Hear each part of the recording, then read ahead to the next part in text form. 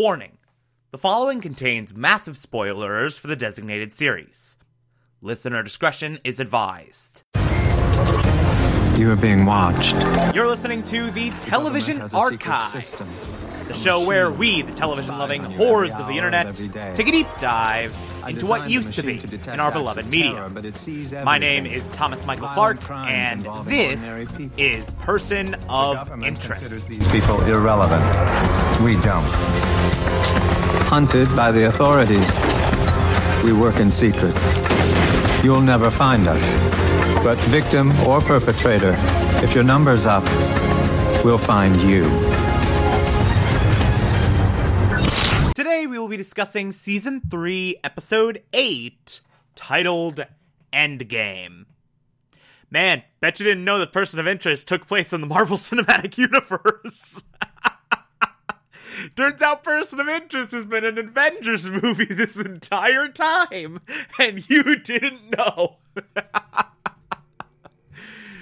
This week's number is frickin' Tony Stark.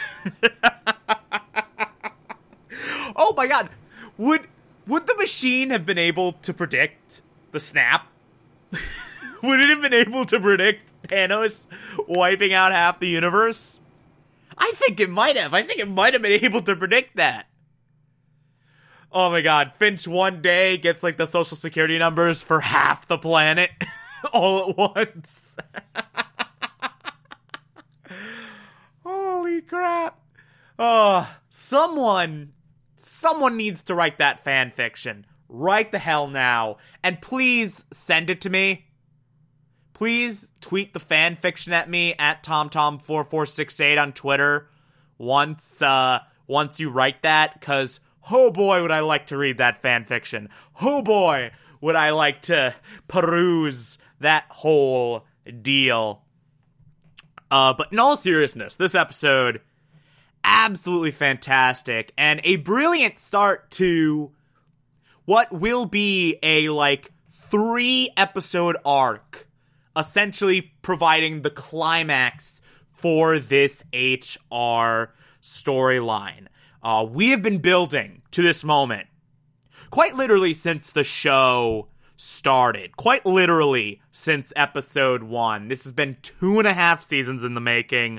I remember when this was airing on CBS, it was a huge deal in the Person of Interest world. This is the first act in one of the biggest stories Person of Interest has ever told. It is so utterly spectacular. And I'm very happy to spend the next 3 days talking about it. So, we go into this episode, and quite literally, Finch receives all the numbers. He receives almost 40 numbers. And all of them correspond to HR cops. This isn't even counting the second wave of numbers he receives later on, where it's just all the Russians.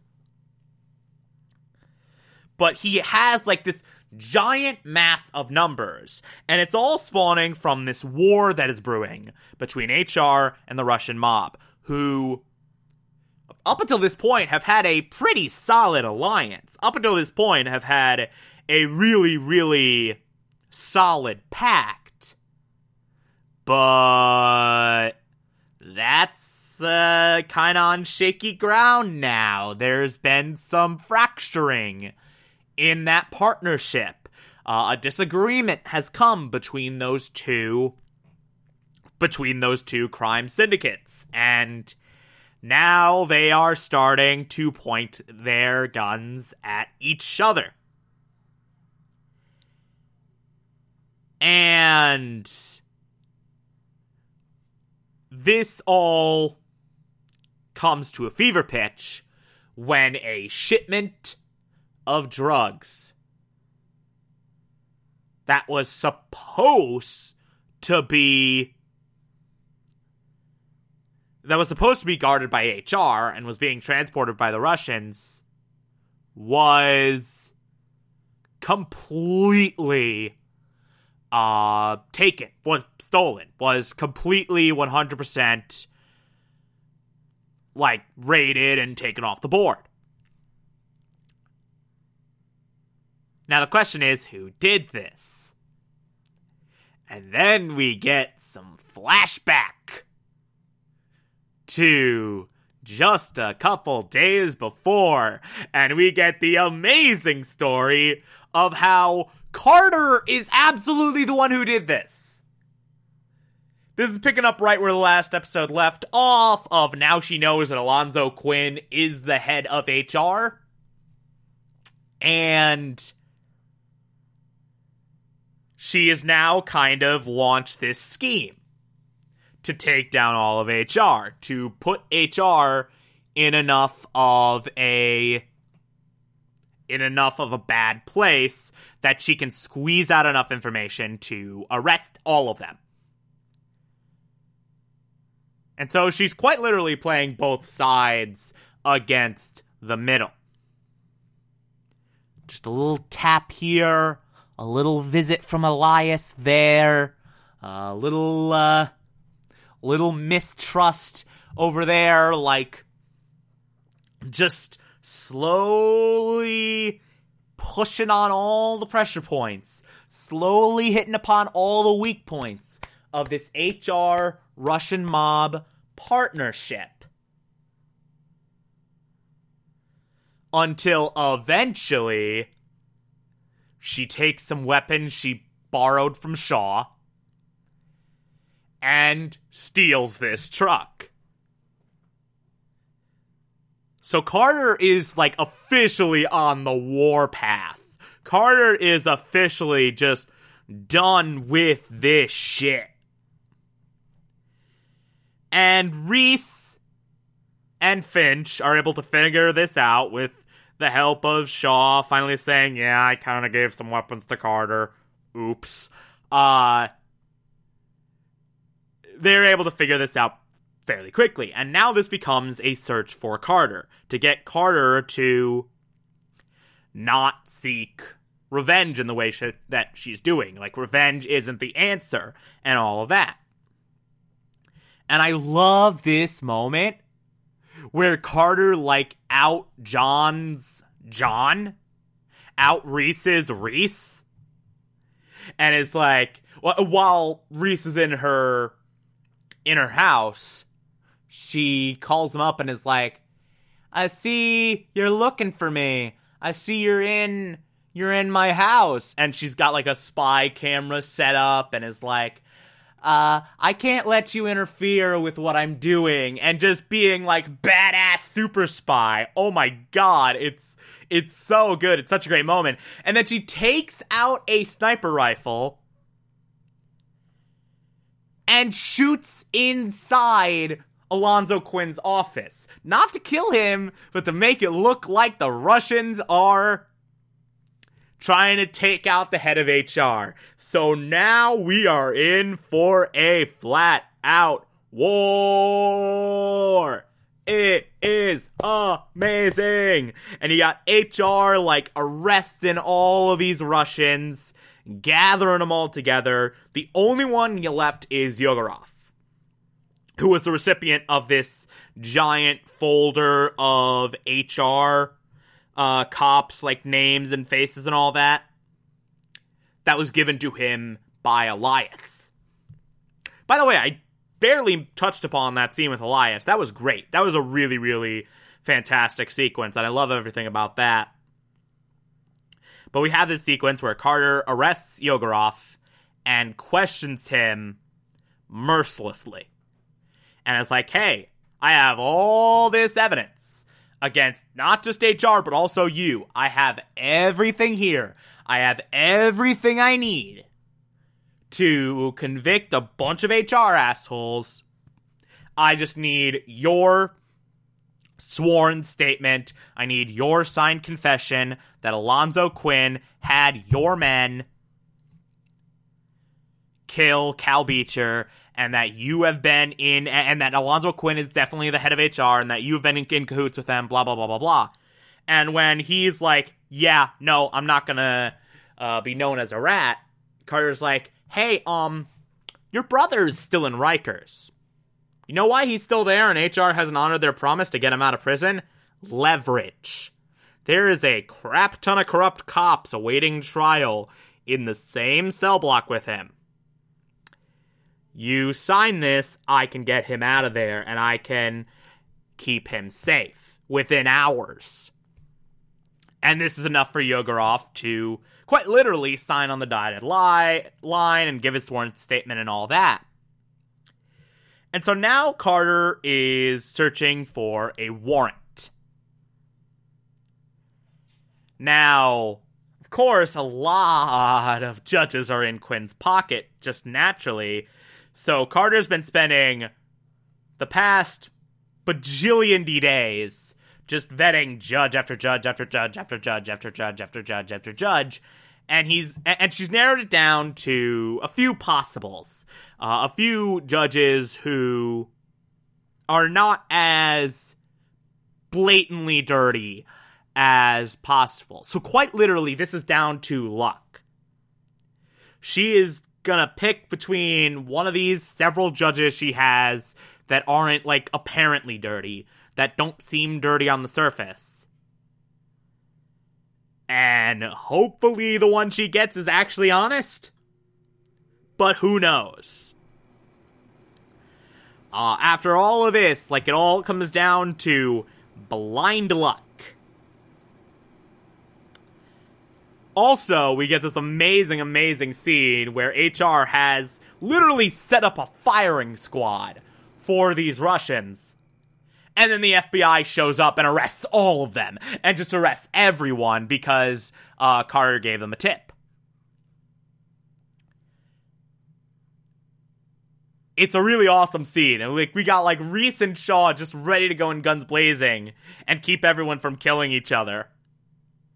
And then the FBI shows up and it's just like, oh, well, okay. Everything's fine. Guess our work is done here. Guess we don't have to do much after all. Cool. There's also a really, really phenomenal moment between Carter and Fusco, where Carter says, hey, I gotta give, I gotta get a warrant, I gotta work on this, I gotta take down HR on my own. You're the only one on the force I can trust. Here's the keys to a safety deposit box with all the evidence I collected. In case something happens, in case something goes wrong, you need to have access to that. And Fusco's like, well, I'm not gonna let you do this on your own. You're an insane woman. I'm coming with you. And then Carter immediately gives him the slip. Like, nope, not happening. I'm doing this on my own. Now, it is at this moment that I gotta bring up the magnificent flashback storyline of Carter in her early days as a cop and her involvement with her ex, her son's father. Apparently, the father of her child has had a lot of issues. Has had a lot of issues in coming back from war, in having PTSD, in getting angry and volatile. He went through a huge stint where he just refused to get help, refused to go to the VA. And Carter's like, basically begging him, like, please get help. Please get help, please get help, please get help. Otherwise, I will not let you see my son. I will not let you have a relationship with him unless you get help, because right now you are incredibly unstable. And there's a really, really intense sequence where the father just decides, you know what? Screw it. I'm just gonna break into your home to see my son. And the two have a shouting match over this, and it's just so utterly heartbreaking to witness. But eventually, this dude, to his credit, takes Carter's advice and goes to the VA and is able to get his shit together. And all of this is a prelude for us to have this great sequence where we find out where Carter hid her son from all this HR stuff. She hid him with his father. And she calls the father and is like, hey, thank you for... I just want to say thank you for being in his life and taking care of him and all that. And the father's like, yeah, I mean, that's how it should be. Like, and all that. And Carter has this really emotional moment where the father turns it over to her son. And she has this incredible, incredible talk with her son just before this final confrontation with HR. And it's really, really beautiful, brilliantly written. Taraji P. Henson. Oh my God, Taraji P. Henson does an incredible job with this. It's a really, really phenomenal moment. And then we go into the judge's house, who she called earlier, and apparently this judge, not as clean as we would like. Turns out, this judge is super dirty, and this judge called Quinn, and HR was ready for her. So now you got HR with guns pointed at Carter, Quinn going on big bad guy monologues, and Carter's like, oh, you know what? Just shoot me yourself. Don't outsource me like you did your own godson. And Quinn's like, hey, Cal became a problem. My only regret is that I didn't kill you too. That way neither of you would die alone. And then immediately Carter's like, ha, I just got you. See, here's the thing. I knew you were too dirty to take down clean. I knew that there was a chance that the judge I picked would have been in your pocket. So, I, at the last possible second, instituted a backup plan and called some friends who bugged your phone and just recorded you admitting to Cal's murder and admitting to being the head of HR. And we get this great moment. Reese pounds in, rescues Carter. The two of them walk out with Quinn in tow. They escape HR. And what they are now planning on doing is taking Quinn to the FBI. Because the FBI at this point, NYPD, way too dirty at this point. Like, the only possible way we can fix this is to go to the FBI. We have to go over the NYPD's heads, essentially. And so Reese and Carter get away, but not before one of the HR cops catches the man in the suit on camera. And Simmons brings up this image and is like, circulate this to everyone. Not just HR cops, but every single criminal in this entire city. The man in the suit dies tonight. And that's where it ends. So that was part 1 of 3. There are 2 more episodes in this glorious, glorious arc. I don't want to say anything. I do not want to say anything. Oh boy, does this get mind-blowing. Oh boy, does this go to such an incredible place. Get the hell ready.